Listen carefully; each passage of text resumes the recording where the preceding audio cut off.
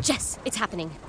Whoa, Tina, what are you doing in my car? Space is here now. No closet will be left behind. Did you say closet? Yes, the Container Store custom closets are up to 25% off. It doesn't matter the size or shape. Space is coming to them all. You're not serious. Space isn't a joke, Jess. How long do we have? Through October 13th. All right, buckle up. The Container Store custom closet sale is here with up to 25% off all systems, including Alpha. The Container Store, where space comes from.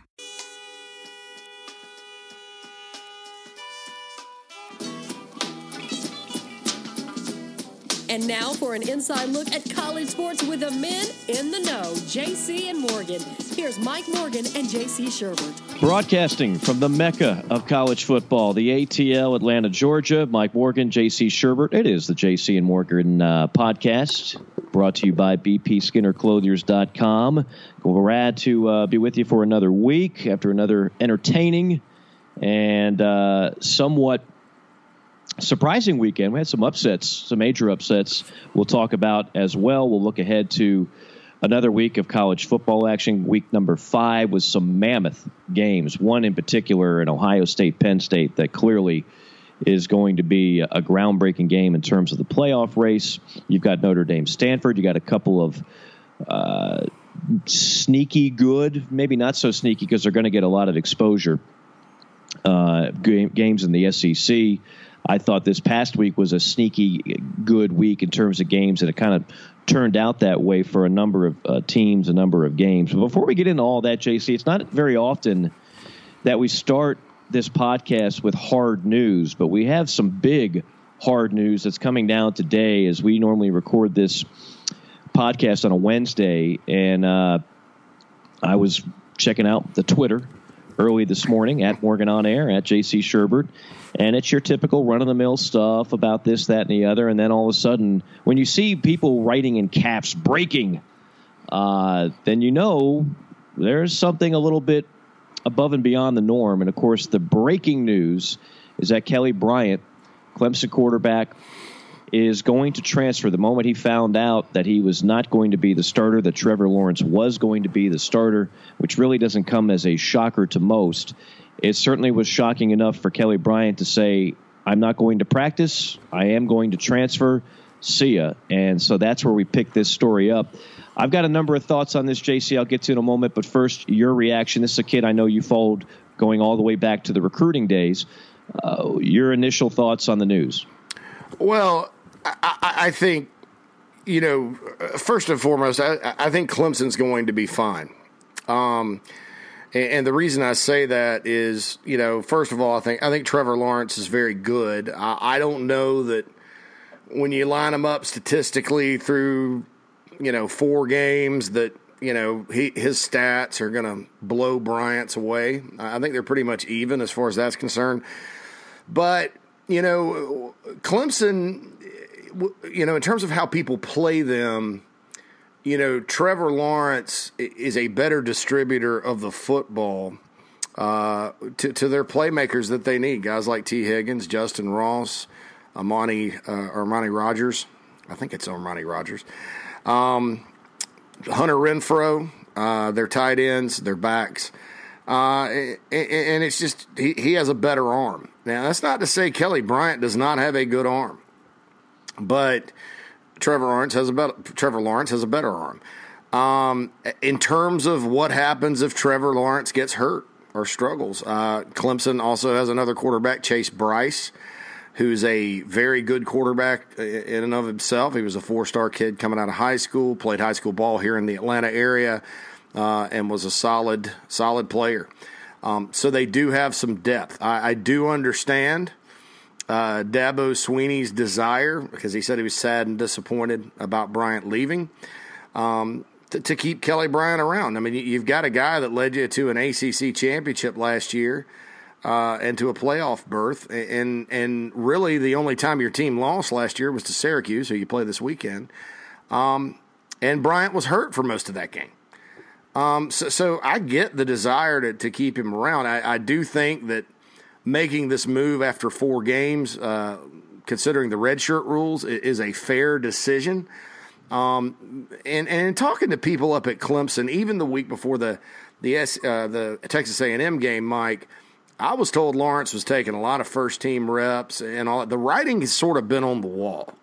So I think it's, if you're Dabo Swinney, you want to do right by the quarterback that led you to another ACC title last year, and it's good to go ahead and inform him that said, hey, Trevor Lawrence is now the starter, and you make the decision you need to do.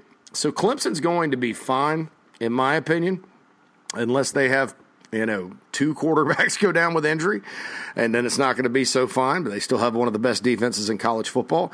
I think that as far as Kelly Bryant, I think he'll be fine because there's a lot of options out there, Mike, that need quarterbacks with experience that fit his skill set, And of course, there's all these articles, here are 8 places he could probably go and blah, blah, blah, blah, blah.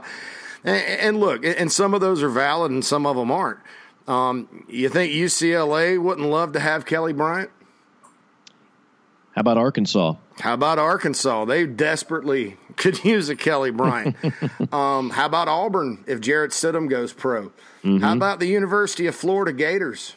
Mm-hmm. I mean, in that system that Dan Mullen runs. So looking at it, he's going to be okay too. I mean, he's a guy that's a runner, that's big. And I thought he surpassed expectations every time he stepped on the field for Clemson.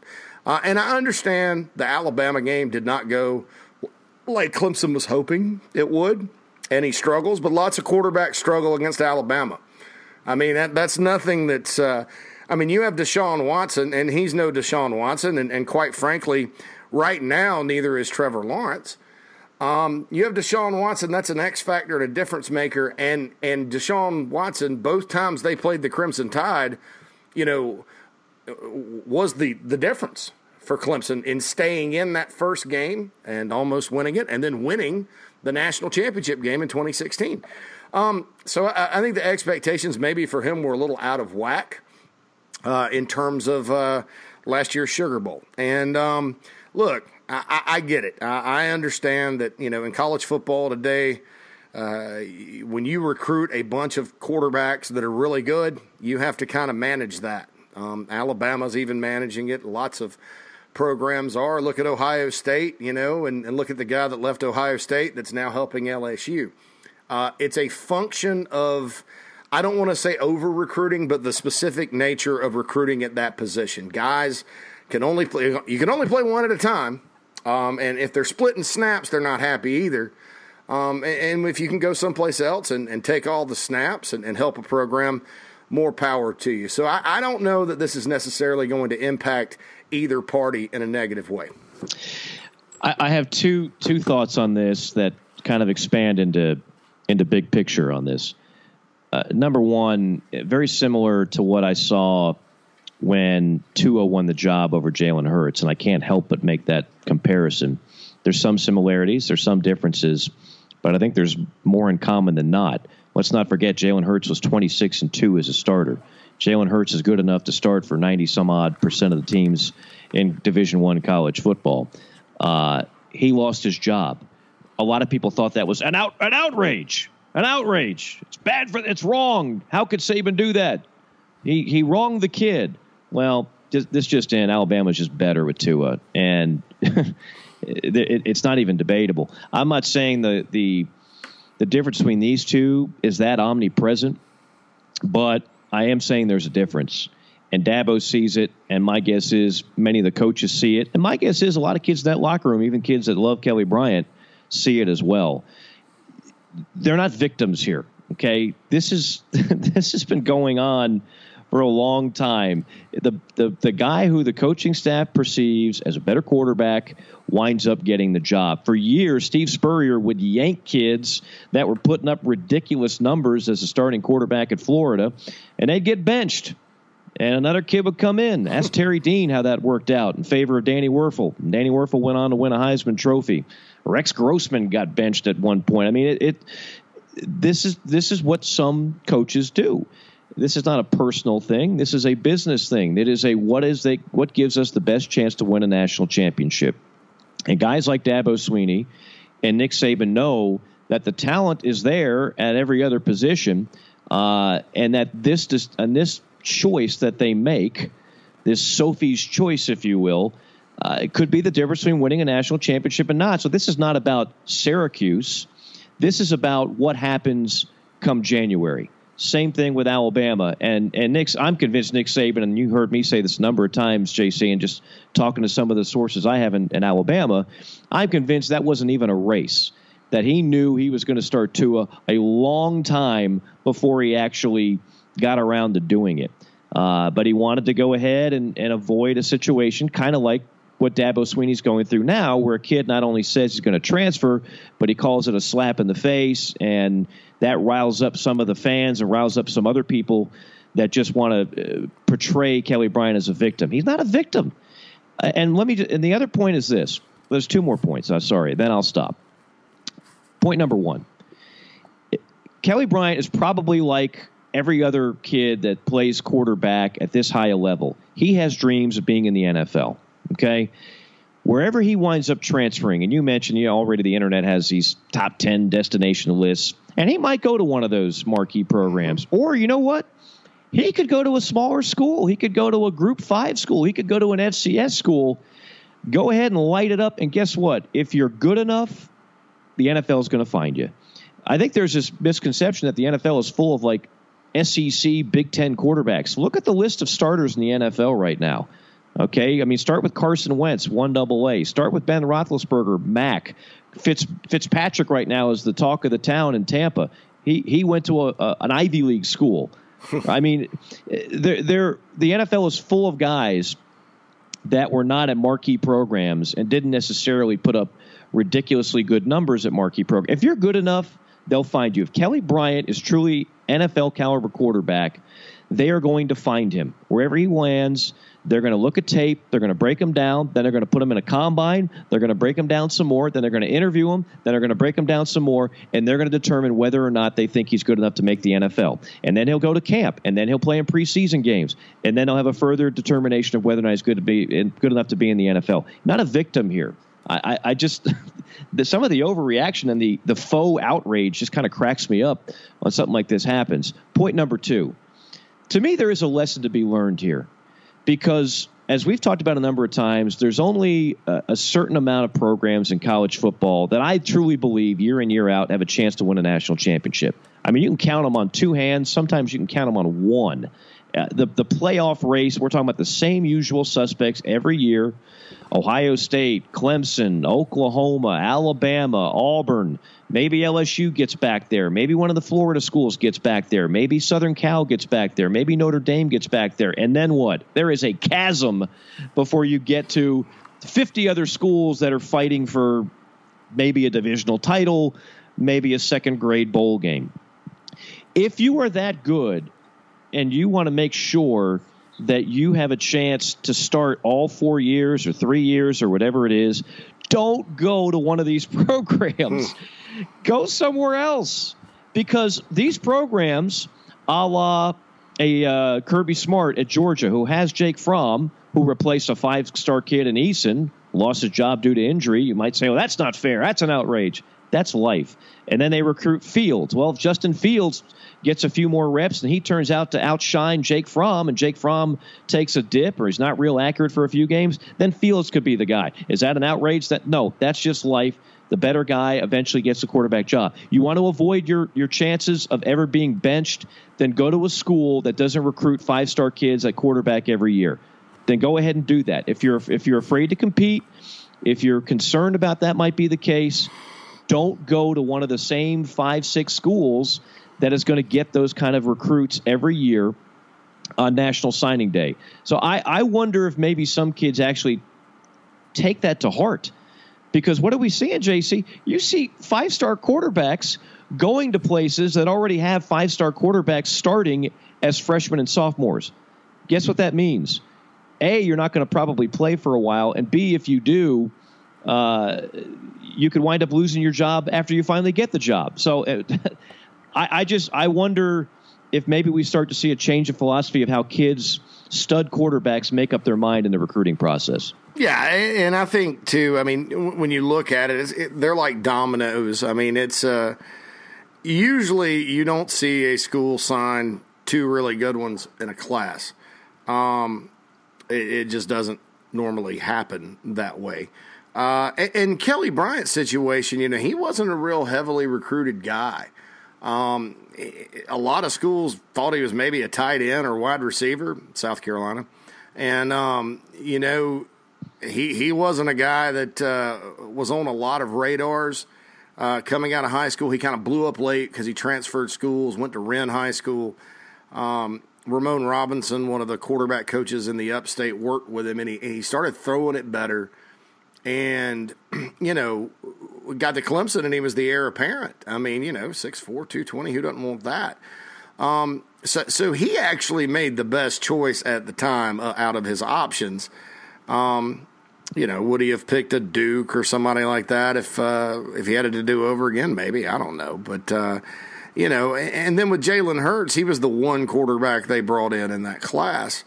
But if you look at Alabama, and I don't know, you know, ultimately what's going to happen there, but if you look at Alabama, Hurts came in and knocked out the likes of Blake Barnett and Cooper. Whatever Cooper's name was. I forgot about him. He's not. I don't think he's playing anywhere. But you know, knock some other guys off the roster. And that's just how it goes. And I think too, Dabo Swinney. You know, Clemson. You look at their remaining schedule, and as of today, South Carolina, at the end of the year in November, at Death Valley is their toughest remaining game. Period. There's no question. You know, NC State and Syracuse are undefeated. Both have to come to Death Valley. Florida State is a dumpster fire. You know, they're going to, and congratulations to the Noles for beating Northern Illinois over the weekend in that Orange Bowl rematch. But, yes. Come on, man. They're a dumpster fire. You know, Wake Forest, Dabo Swinney has, you know, unlike Tommy Bowden, he solved the Wake Forest riddle, and Wake Forest got tattooed by Notre Dame this weekend. So they're not going to. I had a friend that texted me today. He's my co-host on the Gamecocks podcast, my Gamecocks podcast. If you're a Gamecock fan and you haven't listened to that, please listen to that. He said Clemson could start an otter at quarterback and win the rest of their games, and win the ACC, win their division. Yeah, an otter. I mean, and so, look, the timing was right, you know, both in terms of being fair to Kelly Bryant and in terms of saying, hey, you know, we didn't start you at Texas A&M, but we feel comfortable starting you against Syracuse at home, you know, and at Boston College, who laid an egg this past weekend, and, you know, everywhere else.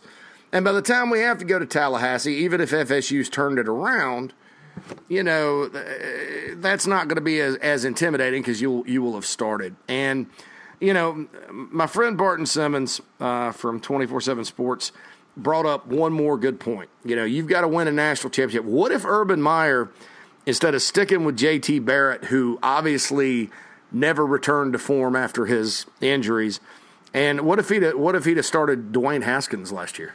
Could be sitting on another national title. Exactly. And you he's know, a much better quarterback. And failing to make the change until the second, if Saban hadn't made the change in the second half of the championship game, Bama wouldn't be a national champion. Absolutely. And so, you know, you look at kind of what the top program, how these moves have been made with some of the top programs. And if you're Dabo, you know, look, Clemson's going to be good again next year. They're always going to be good. They've recruited well.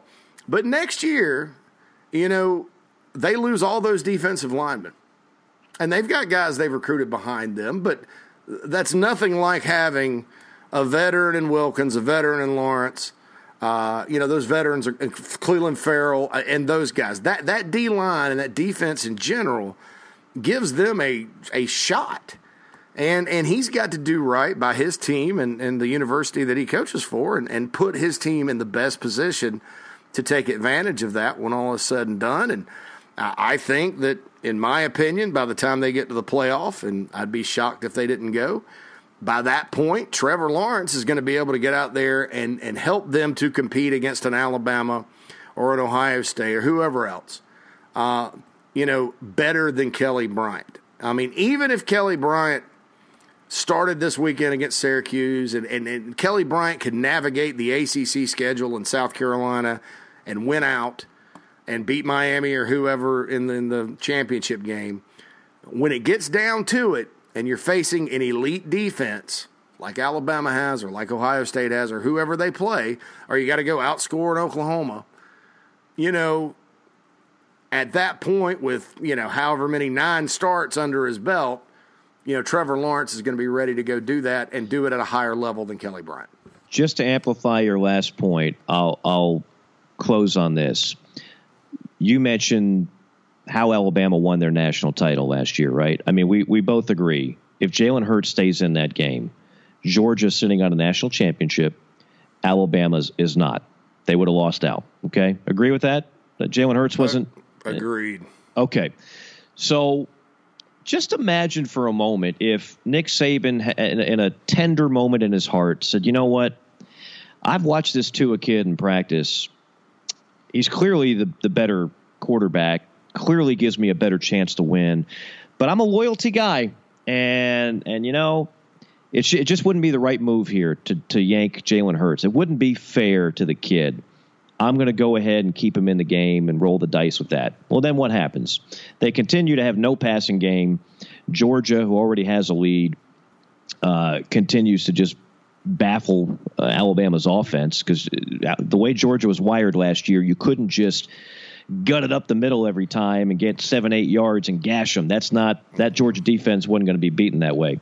So Alabama would not have won the national title. Then, and people still didn't, Bama fans, I'm sure, looked at message boards and saw different things on how good Tua was, but they didn't really know until this year. Now it's like, oh my goodness. Just imagine if Nick Saban went that route, what would people be saying about his decision to not bring Tua into that game? They would have been saying, what the heck? Why did we not see this kid last year? What were we thinking? What was Nick Saban doing? Nick Saban made an executive decision to help put another national championship on the board. And I'll say it again, the move to go to Trevor Lawrence, and I'm not saying he's Tua. I have no idea how good Trevor's going to be. Dabo sees him a lot more than I do. What I've seen, I mean, there's no question the kid's ridiculously talented in terms of natural ability, and is probably going to be playing on Sundays, which is more than I can say for Kelly Bryant. But he looked at it and he said, this is not a decision about winning the Syracuse game at home here in late September.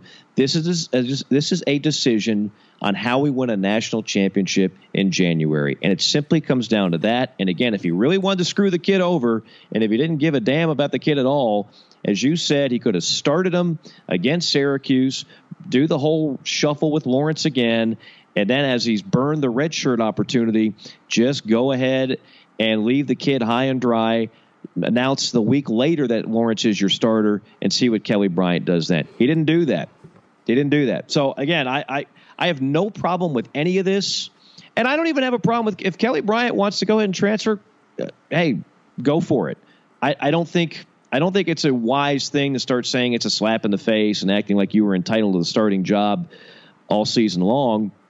But, if you want to go ahead and say something on the way out, it's your prerogative. And he did. But, he did. I know. He said, I don't think I've been treated fairly. And so, and I'm going to say this, that there is a potential negative, but I've watched Clemson recruit long enough to where if any staff can kind of figure this out, it's going to be, because Kelly Bryant is a South Carolina kid.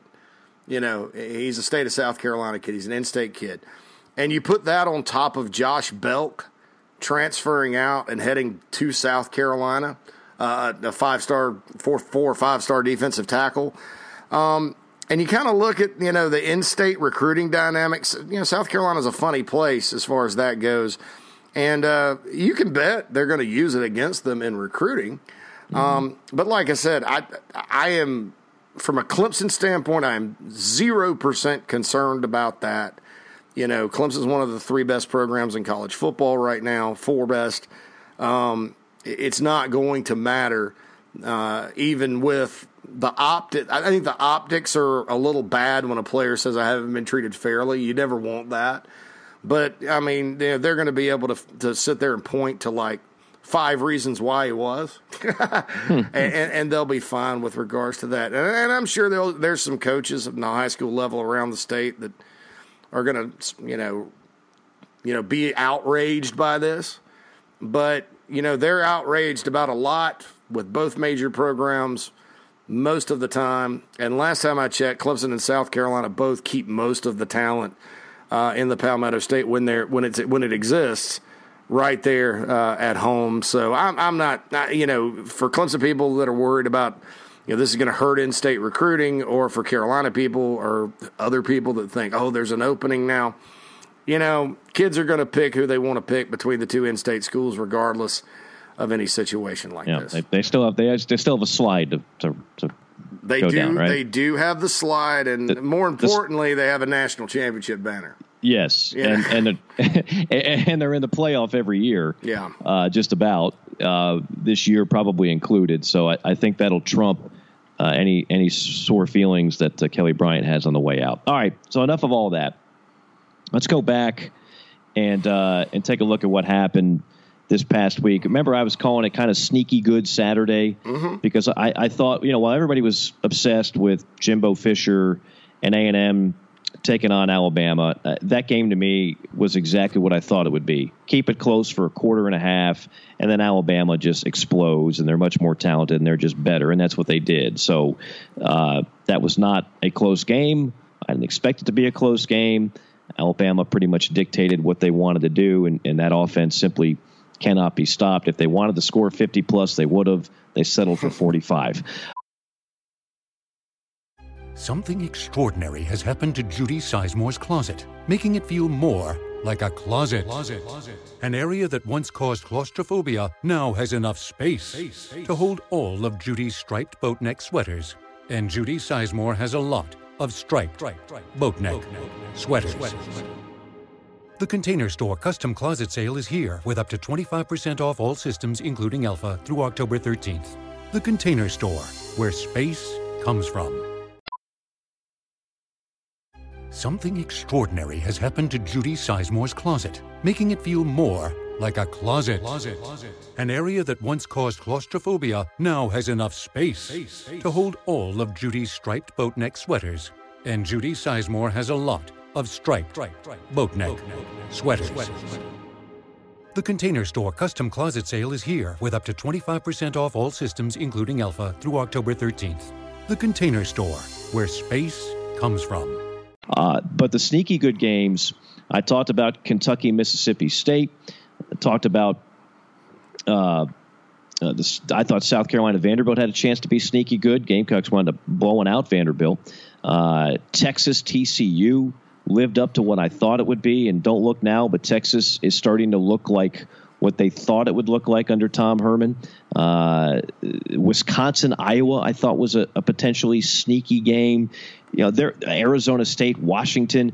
There were a lot of games that didn't grab all the national headlines that were pretty good last weekend. And I would just say this, for me, what stood out, and it leads into a rather intriguing matchup this weekend with Kentucky, South Carolina. What Kentucky did to Mississippi State, and I said this a couple weeks ago because I had Kentucky and I asked point blank whether or not Mark Stoops, I just looked him in the eye and said, is this your best team? And that gets, a lot of times coaches get real sensitive to that question because they don't want to take away from any of the other team. If you ask Nick Saban that question, he has to sit there and decipher, well, of my 5 national championship teams, is this one better than the one I won in 2009 or the one I won in 2011 or 12? But for most coaches, that's a real sensitive subject, and they don't want to answer that because they don't want to take away from other teams and blah, blah, blah, blah. In a New York second, he said, yes, it's our most complete team. It's our best team. So Kentucky goes – Mississippi State has been a darling this year, an absolute darling. And, of course, they'll take on Florida in the Mullen Bowl on Saturday, another intriguing game.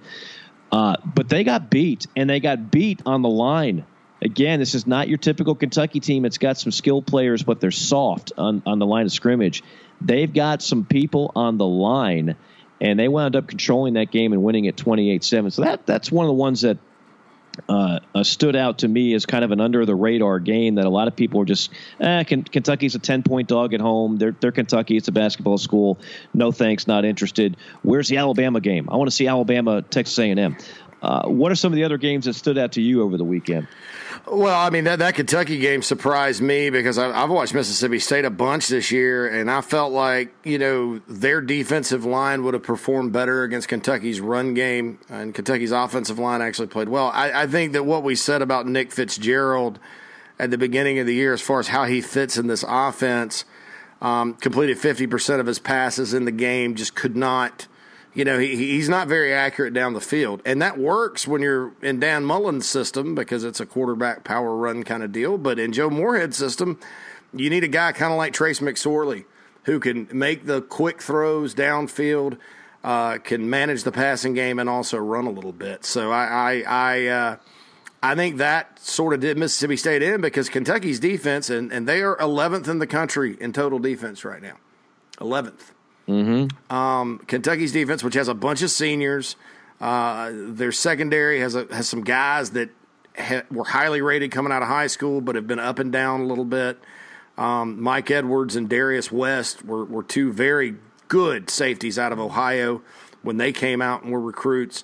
You have a 6'3" corner in Beatty out there, and a linebacker, Cash Daniel. He's an in-state kid who I really like coming out of high school as well. He's just a hardcore, kind of reminds you of Ben Boulware, who played at Clemson. And then their defensive line's good with Allen off the edge. Funny thing about Allen, he was committed to Monmouth, Mike. Monmouth. Wow. And Kentucky got him there, and he's an example of when sometimes you get these tall, lean guys, and you put 30, 40 pounds on them, and all of a sudden they're really fast off the edge. I thought Mississippi State's offensive line played like crap, which surprised me, but more surprisingly was their defensive line. I didn't see Florida going to Knoxville and blowing them out. I felt like Tennessee would play a good game. I thought that, if you're Jeremy Pruitt, you sort of circle. You circle Florida every year if you're Tennessee, but you look at it and you see it as an opportunity at night, at home, you knock off the Gators. Hey, that gets you closer to a bowl, and all of a sudden, the season's looking rosy. The West Virginia game's in your background. But this game was worse than the West Virginia game. Tennessee competed with West Virginia for a half. Right. This was they turned it over. Yeah, it's a drubbing. They gave it away. They absolutely gave it away. It's a drubbing, and this tells me it's going to be a long year in Knoxville. And I think, you got to just go recruit and make the best of it. They are worse than they should be, but I think we knew that they would be because he has to change some culture there. You're talking about a team last year that was not awful talent-wise, that didn't win an SEC football game. And I think some of those underachieving guys are still underachieving up there. I don't think they have a quarterback. I don't know that they're overly talented at running back. And their lines of scrimmage, with all the potential that Butch Jones recruited on the line of scrimmage there, it just hasn't happened. Those guys have been bust. So he's got a big issue. I thought it was a big win for Felipe Franks in Florida. Gives them some momentum going into but I think they're walking into a snake pit this weekend in Starkville with Mississippi State coming off a loss. But and the dynamics of that ball game. Mm-hmm. But I didn't see Florida doing that. I didn't necessarily see Notre Dame blowing out Wake Forest. Starting Ian Book at quarterback was brilliant. And I'll be honest, I know Nebraska's got problems right now. I did not see Michigan beating them 56-10. So I think Michigan, after that Notre Dame thing at the beginning of the year, I think they've turned it around. They've had some impressive victories. Absolutely. And by the way, how do you not start Book now, right? You have to. Are we going to call Wimbush? Are we going to call him a victim? Are we going to have some outrage over that? I mean, come on, folks. This is not. They're not giving away orange slices after the game. You don't have a team mom. This is big time college athletics. Sometimes the better guy just wins the job. You got to move on.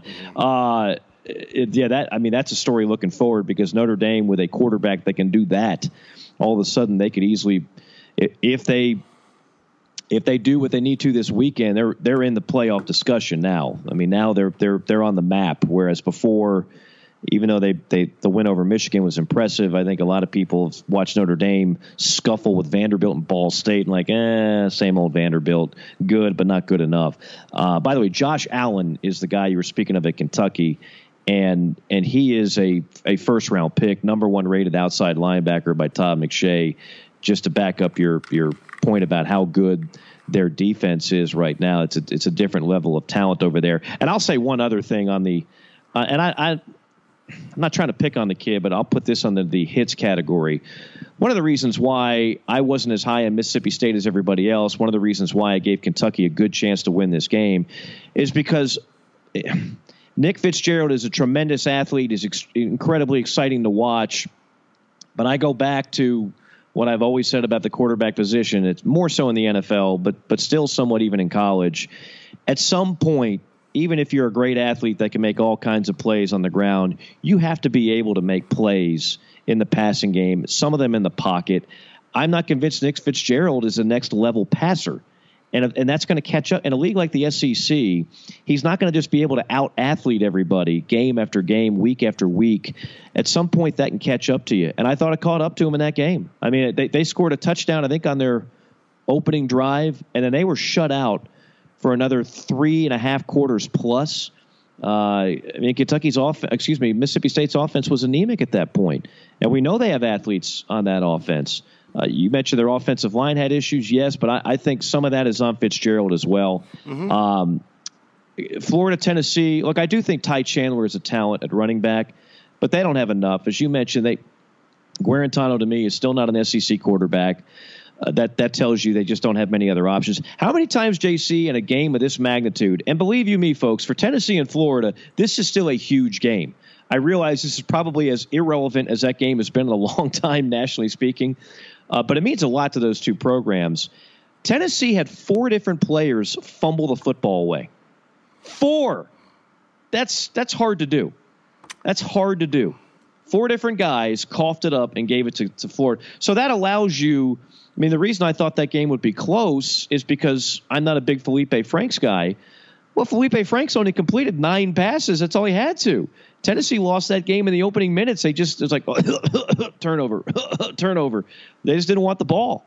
And so you made it rather easy for Florida. That was not a statement that Florida is back. That was not a statement that Felipe Franks is good. And as you pointed out, that's not a statement that they're ready to take on Mississippi State and Starkville and win that game. I'm not a huge believer, more of a believer in Florida after the game against Tennessee than I was before. And again, I thought the best year Tennessee could have this season was 6-6. Now I'm kind of looking at that and I'm scratching my head saying, where are they going to get 6 wins? Yeah, they could be 3-9. They could go winless in the league yet again, because right now they're not as good as any of the other teams in the East, including Vanderbilt. Right. And that Vanderbilt's won 4 of the last 6 in that series.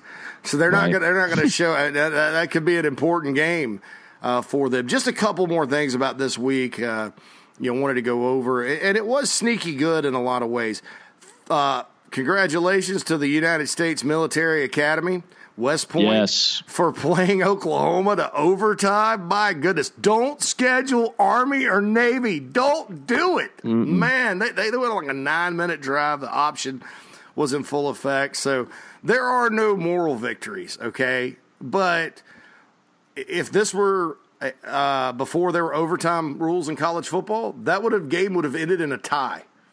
And ask the 1990 Georgia Tech Yellow Jackets how a tie could end up torpedoing a championship run.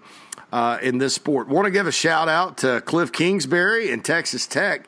Oklahoma State started this season really well. They had a big win over Boise State. The Red Raiders go to Stillwater and win 41-17 and are now in the top 25. Cliff just keeps doing enough to keep his job. Yeah, and he's an alum, and probably he should. But, like they beat Arkansas a couple years ago when they were decent or had high expectations. So, good for them. And then finally, Justin Fuente, if any coach can manage this, he can. But this is the first small crack, I think, in his armor. Virginia Tech, 13th in the country, off to such a good start. And this is another one of those scheduling things. I understand why you do it. Some of the greatest players in the history of your program are from the 757. You've got an FBS-level program over there in Old Dominion. You roll over there, a bunch of local Hokies show up and cheer you on to a big victory. Didn't happen. Old Dominion, 49, Virginia Tech, 35. Now Virginia Tech starting quarterback is out, and their starting defensive end, Trevon Hill, gets kicked off the team. And that's probably like the third or fourth defensive starter that's been booted if you count the offseason for the Hokies. So, once again, I talked about the ACC. Times are hard for everybody in that league right now except Clemson. I mean, Boston College looked promising. Purdue held them to 13 points. Purdue, that plays no defense, got their first win of the year, 30-13 over the Eagles. Yeah, I mean, gosh, a couple things on that game. Number one, should be pointed out, Virginia Tech didn't lose their quarterback until late. They were already losing that game to Old Dominion. Old Dominion just outplayed them. This was not like a fluke. I mean, there's nothing flukish about this game. Old Dominion scored 28 points in the fourth quarter, for crying out loud. 28 points. I could actually say I think I'm one of the few people on the planet that have called a nationally televised game at Old Dominion. I did it years ago in my Fox days. I don't know how we wound up with a game there, but we did. And I can't even remember who they played. It might have been somebody from the Big 12, or it might have been another, like a heavyweight in Conference USA. I don't know, but somehow we did. Norfolk, nice area. Love the naval ships right there on the water, across from the restaurants and bars. Had a good time. But I can tell you this, that was about 5 years ago. So they were into Division I football again. They were back in the D1 football business for a few years. I mean, I felt like I was, and I'm not piling on here, big congratulations to Old Dominion. But I thought I was at like a 1AA school. Yeah. This is not an intimidating crowd. This is not a great stadium. This is a program that now their quarterback that they had at the time, who's now I think in the NFL, Heineke. Mm-hmm.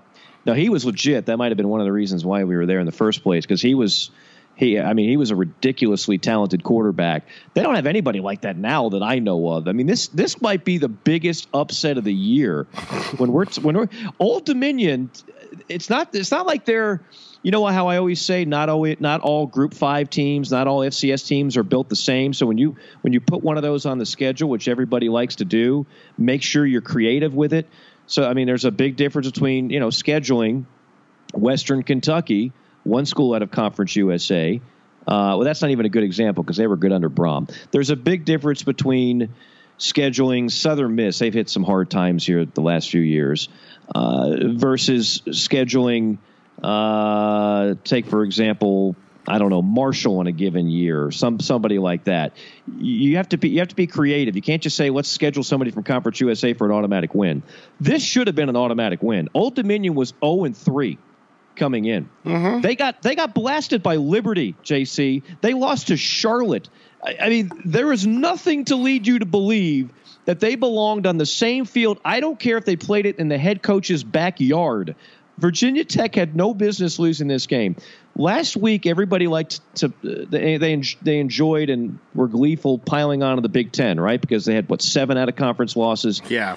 But my point to that was, at the end of the day, people don't care about the bottom half of conferences when they're judging conferences. Yeah, I mean, it's nice to say we're the deepest league in America, and if you're both the deepest and the best at the top, like the SEC often is, then you really got something to brag about. But most people look at the top 5, top 3 teams. That's how they judge conferences. And the Big Ten still has Ohio State, Penn State, Michigan, still pretty damn good, at the top. So I didn't lose respect for the Big Ten overall because of what happened. Yeah, the Wisconsin loss was disappointing. The other ones, you had average teams losing to below average teams. The ACC, on the other hand, does not have that luxury because they don't have a 3-headed monster at the top or a 4-headed monster at the top if you included Wisconsin. What they have is Clemson. What they were hoping for was Florida State. As you mentioned, they are a dumpster fire right now. What they were hoping for was Miami. Miami gets waxed by LSU. And then what they were hoping for was Virginia Tech, and they go ahead and they get stunned by Old Dominion, the mighty Monarchs. And on top of that, Notre Dame blasting Wake Forest doesn't help. And Boston College, who we were starting to legitimize, crack the top 25. They go on the road and they lose to an 0-3 Purdue team. So this, to me, was a more debilitating week for a conference than in the ACC than it was last week in the Big Ten. Because now everybody and their grandmother looks at the ACC and they say, Clemson, and then what? Whereas the Big Ten still has multiple teams at the top that are not only credible, but are even playoff contenders. The ACC has none of that going for it right now. Yeah, no. Now, I will say this. Virginia Tech through the years, 1998, they hosted an 0-6 Temple team that was a 35.5-point underdog, lost 28-24. They ended up rebounding, and that was kind of one of the first really good Virginia Tech teams. They beat Bama in the Music City Bowl. Michael Vick led them to the championship game a year later. And so they rallied and turned it around.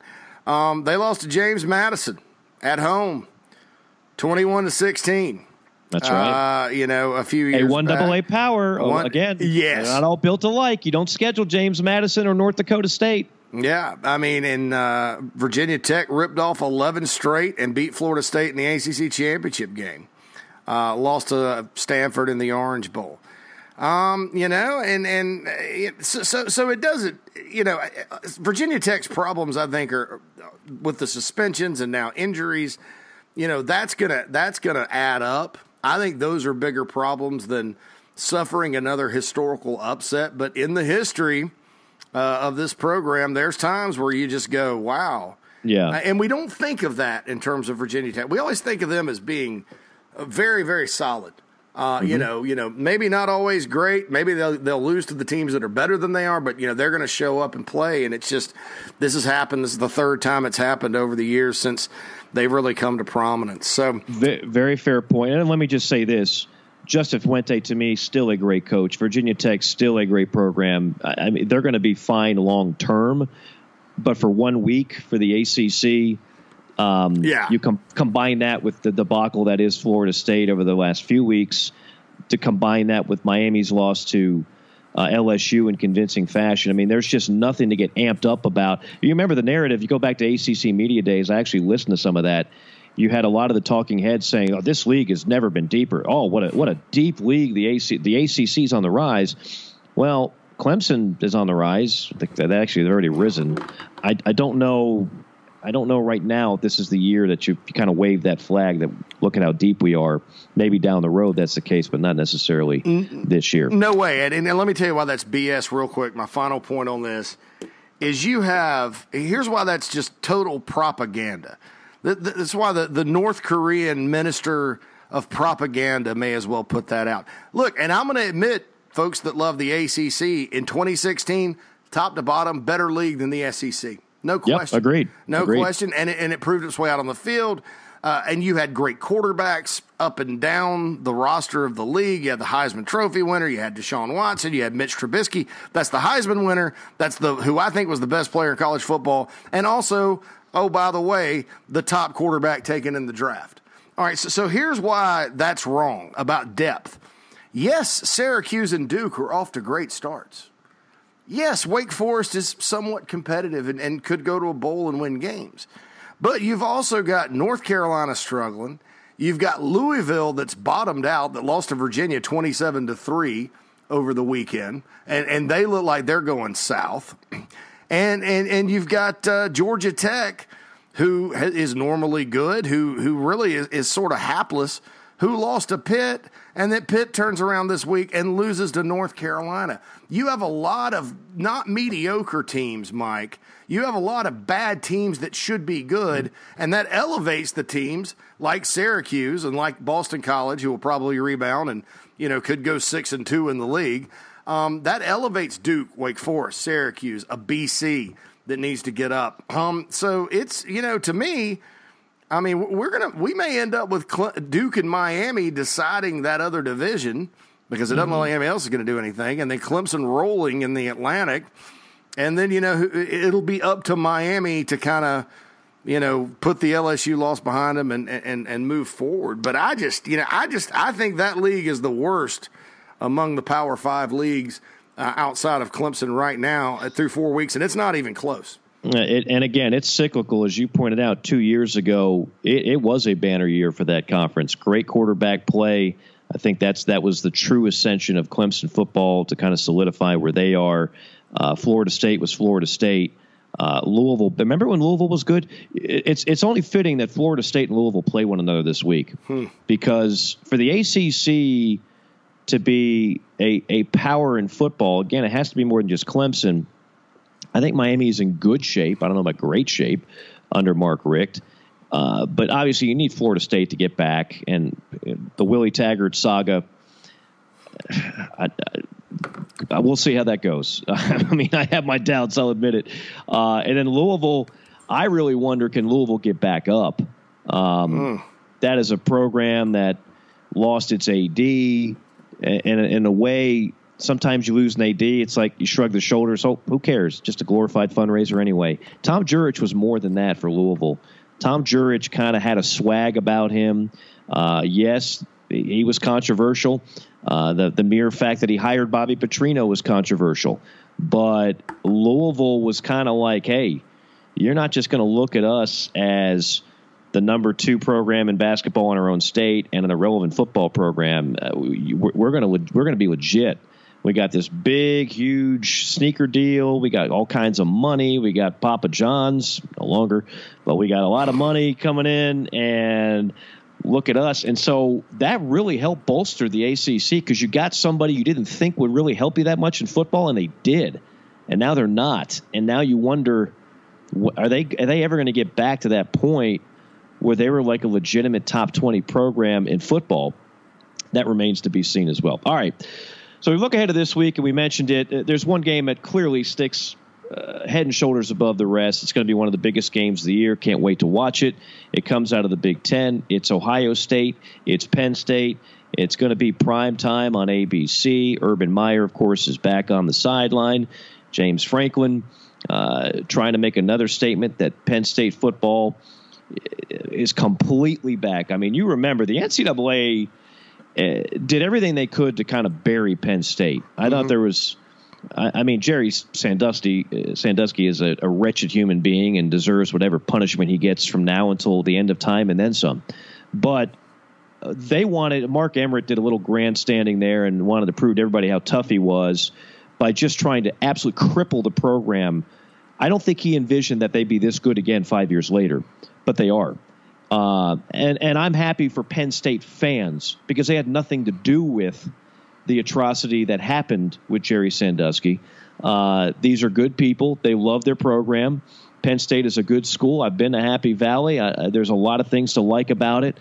So I, for one, I'm glad that Penn State is back. And I think this is a very enticing game to watch. Remember, it was the big blocked field goal just a couple of years ago that helped determine that one. And here we go. What do you think? I think it's a titanic, mammoth game, over in Happy Valley. And I'm with you. I know a lot of Penn State people. I've been there. I've never been for a game. And what's interesting about that stadium to me, I've been there for camps in the summer, which is great because the weather's usually awesome, and it's a beautiful drive up through rural Pennsylvania.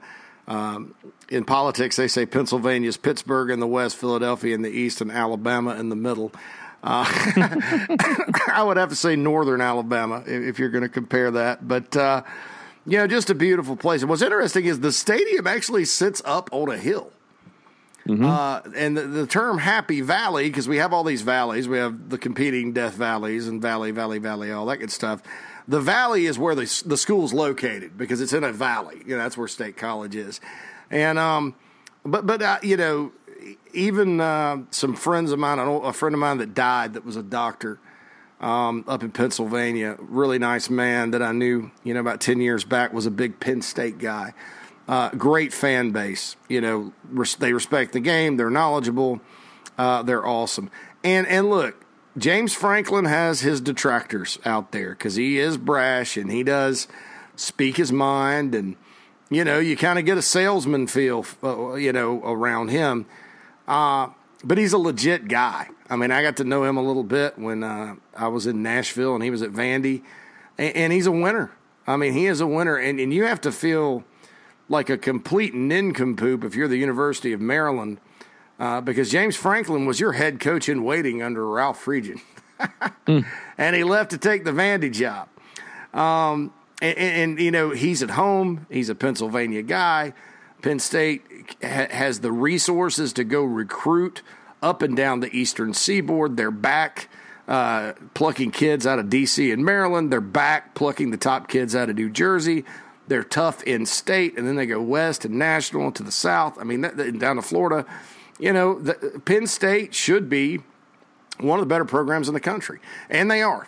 And they have been here for 2 or 3 years.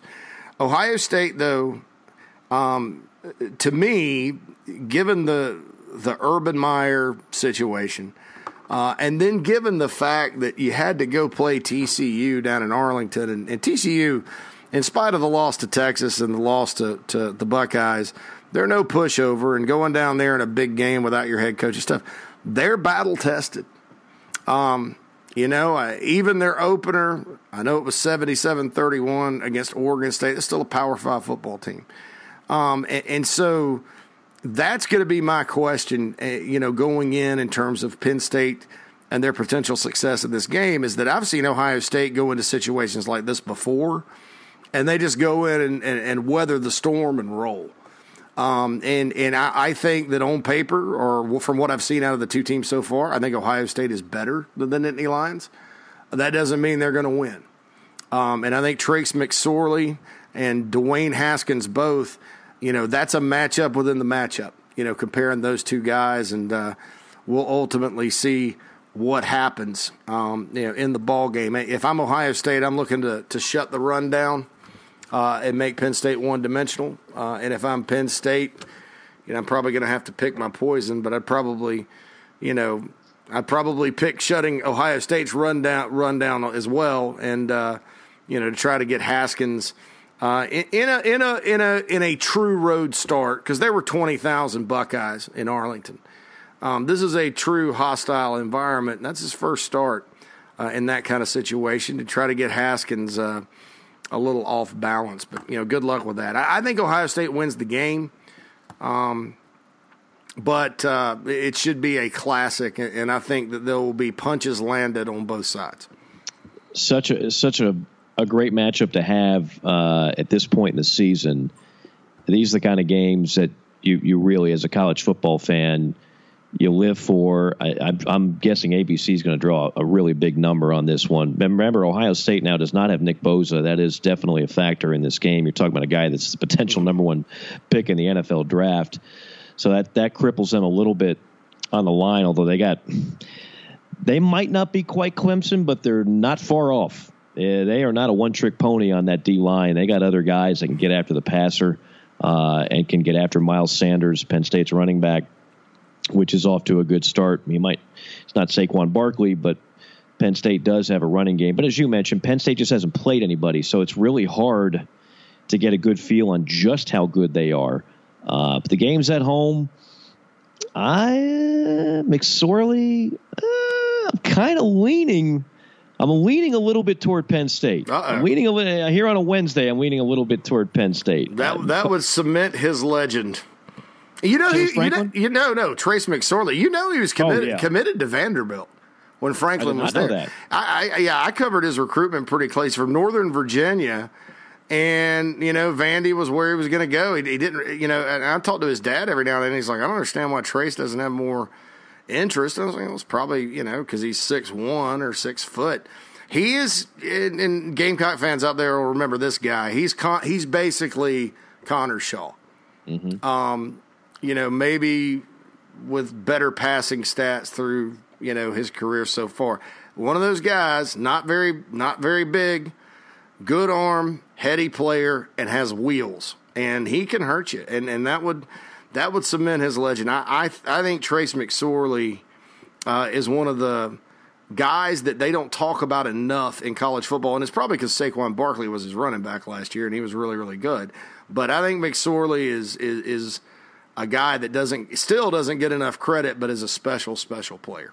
Yeah, I'm going with the Fighting Franklins on an upset there. We'll see. The other one, of course, Notre Dame at home against the Stanford Cardinals. Stanford's been kind of living on the edge a little bit. Some would say Notre Dame has too.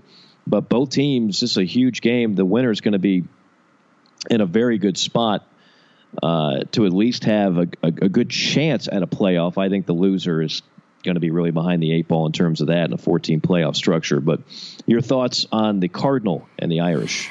I was the game last week in Eugene. I was actually a little more impressed with Oregon than I thought I would be, and certainly I think Oregon's kind of on its way back. They blew that game about as much as a team could blow a game late. Yeah, they absolutely that's what happens. Urinated it away. You got to go through that though when you're trying to get back and you're playing a really good team like Stanford. Just take a knee. I love Coach Cristobal, and I was pulling for Oregon because I think you and I are on the same page here. It'd be good to have Oregon football back. Yeah. Right now, it'd be good to have anybody. Instead of the same 6 schools in the discussion for powers in college football, that would have been a turn the corner win, and they had it. All you have to do is take a knee there a couple of times. You've got it, and they gave it away. But I digress. Yeah, Stanford. Stanford keeps winning when the football playoff poll comes out. They have a good shot at being number 1, and I'll tell you why. Because it goes by strength of schedule and quality wins at that time. And so far, they've beaten San Diego State, who's a good enough team to upset Arizona State. They beat SC 17-3, UC Davis 30-10. They won at Oregon, and here are their forthcoming games, Mike. They got to get to November 3rd. If they get to November 3rd undefeated, Stanford could very well be in the playoff this year. And that would kind of, I think, validate David Shaw because they've been what I would call very good. But they haven't. You don't really talk about Stanford when you talk about Alabama, Clemson, Georgia, Ohio State, schools like that. So they go at Notre Dame. They have Utah at home. They go at Arizona State. Washington State comes in, and then they go to Seattle to play the Washington Huskies on November. That's the one. And that's that's going to be everything. And I think that given the schedule they've played, this could even be, Mike, hear me out, a Pac-12 team with 1 loss that gets into the playoff. Maybe.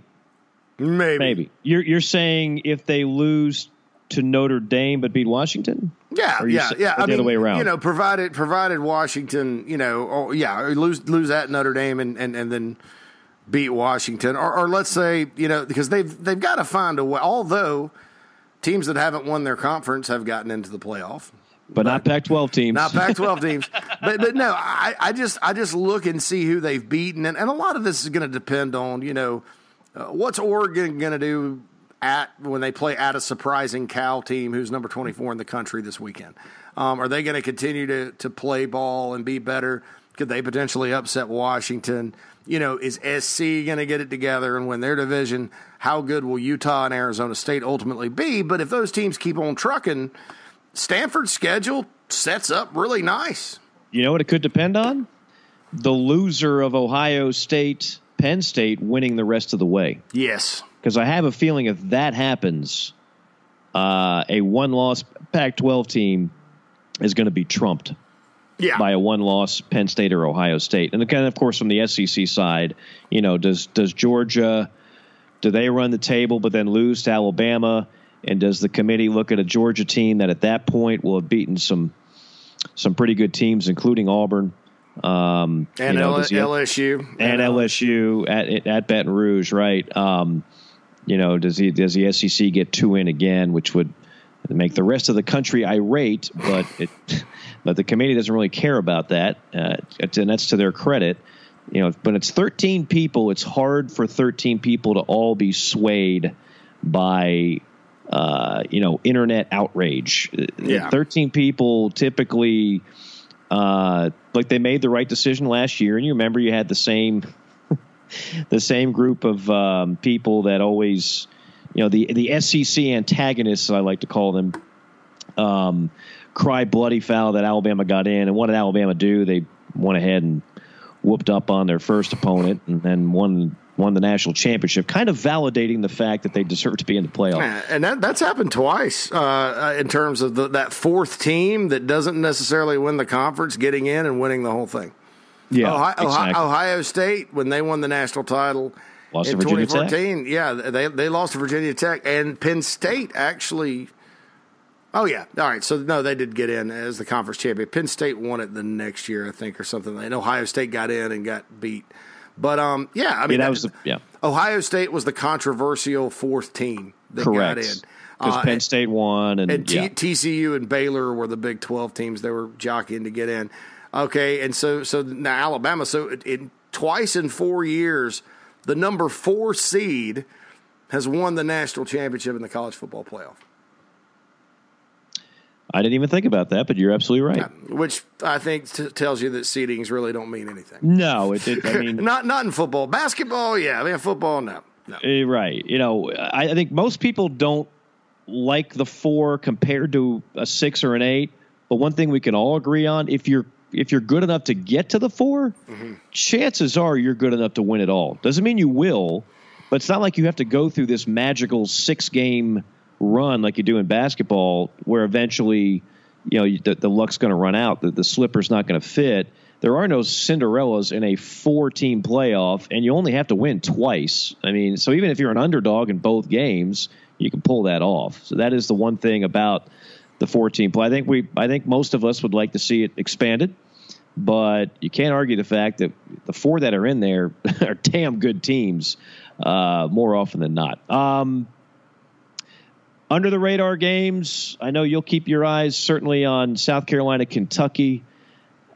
Big game for both teams for a number of different reasons. That'll be up there in Lexington. The Gamecocks trying to snap a nasty 4-game losing streak to Big Blue Nation. Yeah, it's been a frustrating 4 years against Kentucky for the Gamecocks. But this is the best Kentucky out of those 4 previously that have beaten South Carolina. This is the best Kentucky team they've had. And they're kind of a throwback team. They kind of bleed you to death. They're going to run the ball. They're going to play defense, and they're going to wear you down. And I think that gets kind of into Mark Stoops and his philosophy. I've said it for years.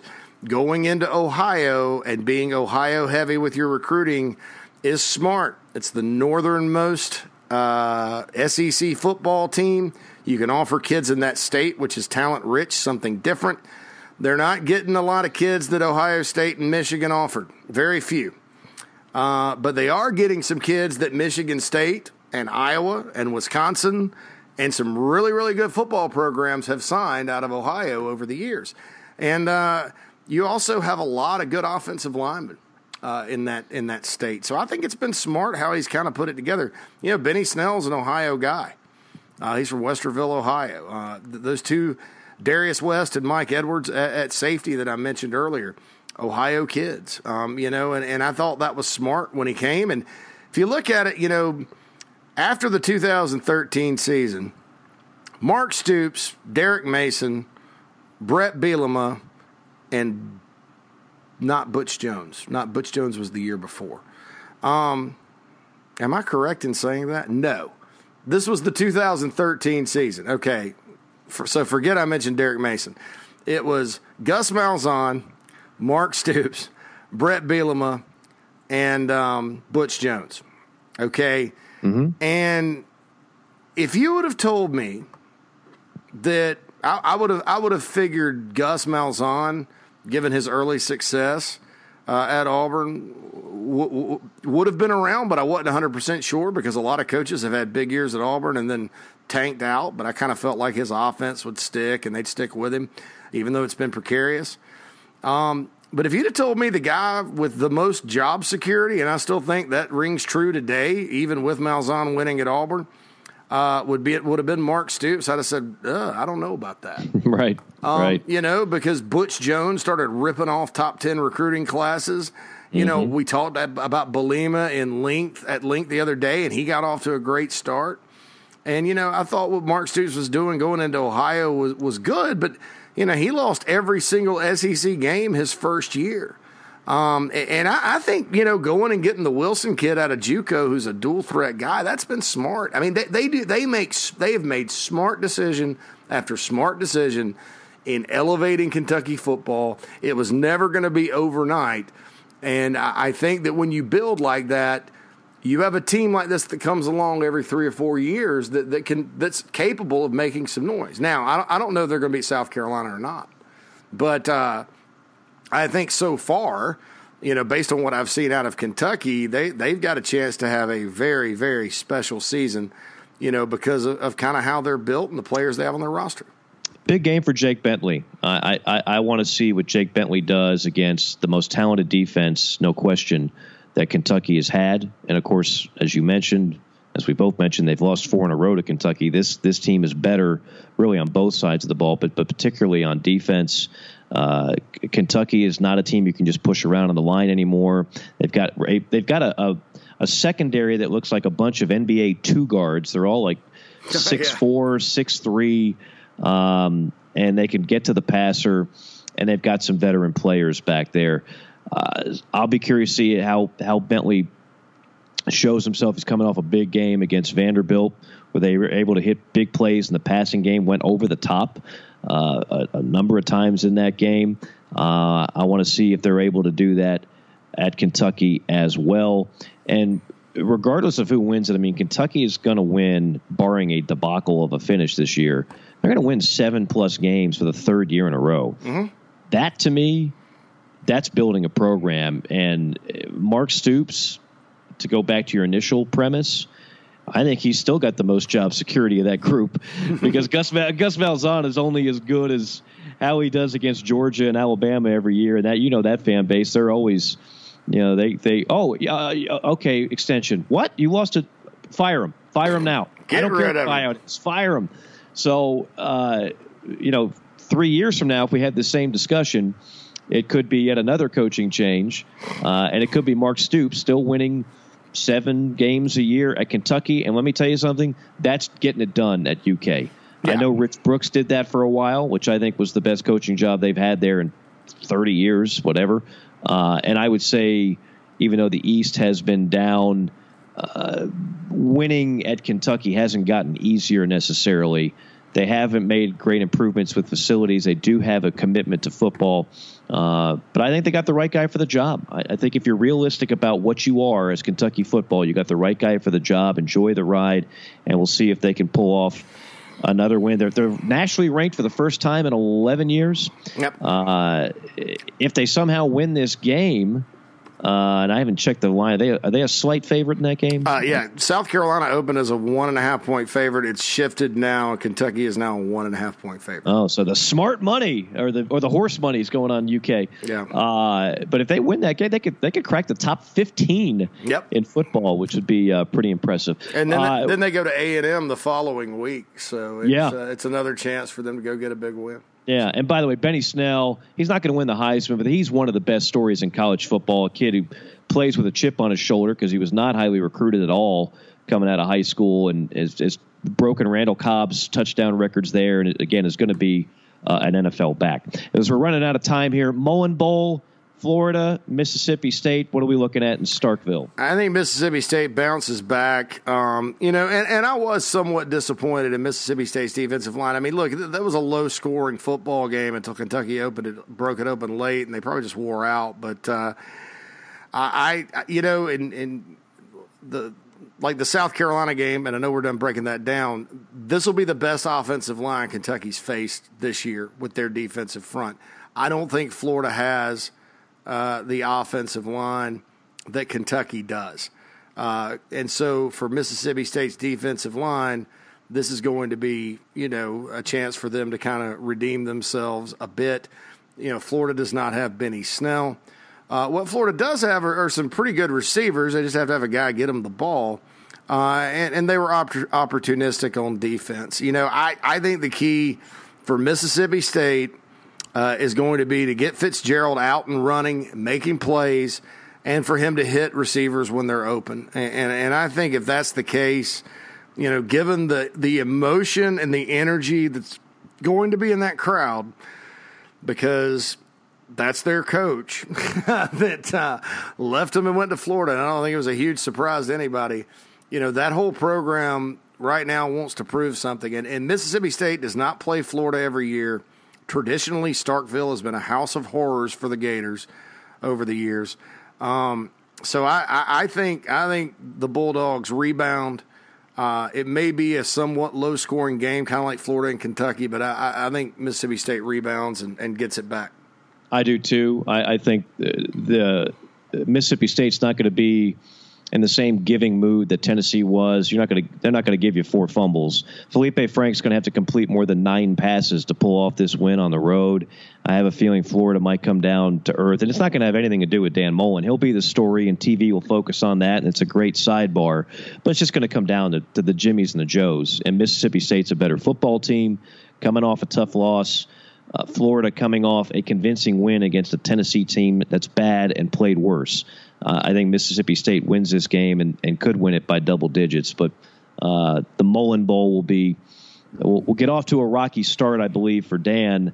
I still think long-term Dan Mullen's going to do good things in Gainesville, but I don't think it's going to happen this Saturday. Any other games under the radar before we close shop here, JC, that you'll be looking at? Well, Clemson and Syracuse, believe it or not, this is this is a battle of undefeated teams. Clemson, lost to them last year up there. It's a noon kickoff at Death Valley. Could Syracuse be problematic with their tempo offense if they're firing on all cylinders? Yeah. But, that's one I think I'll glance at. Also at noon, West Virginia at Texas Tech. Virginia's 12. On my list. Yeah, the Red Raiders, if they win that one, the Ryan Gosling lookalike out in Lubbock, he's going to be having even more fun. Tennessee, Georgia, I can't believe it's the CBS game of the week. And that's all I'll say about that. That's called how do I get ratings, fan base. One thing about Georgia and Tennessee fans, good or bad, they're going to tune in, man. They'll get a good number. Virginia Tech is at Duke. Chance for Duke to go to 5-0 on the season, and with all the turmoil the Hokies have had, I wouldn't want to be going to Durham right now. Duke's 22nd in the country, by the way. And then something that's sort of intriguing, and I think Kalani Sitake has done a great job at BYU. He was kind of on the hot seat. Now they're kind of back, so to speak. BYU goes to Seattle and plays at Washington, 8:30 p.m. kickoff on Fox. Can they go and pull another Titanic upset on the road? I don't know that they're going to be able to do it at Husky Stadium, but still a game kind of worth glancing at. Georgia, Tennessee. Georgia is a 32-point favorite. I think I read somewhere that is the highest favorite that Georgia's been over Tennessee. I know it's since we went to divisions in the league in '92, but probably well before that. That is... That's the kind of lines you used to see back when Vandy was Vandy and back when Florida was Florida and Spurrier would go into Commodore Stadium as a 35-point favorite. You're not used to seeing that with Georgia, Tennessee, two of the bell cow programs of the conference. But that is the case, and it could get ugly once again for the Volunteers. I'll tell you what, it won't get ugly in your wardrobe if you call up Brent Skinner. If you go ahead and do what so many have done, including myself, and go to bpskinnerclothiers.com, set up an appointment, and like he did a week ago, he will come to your house. He came to mine here in Atlanta.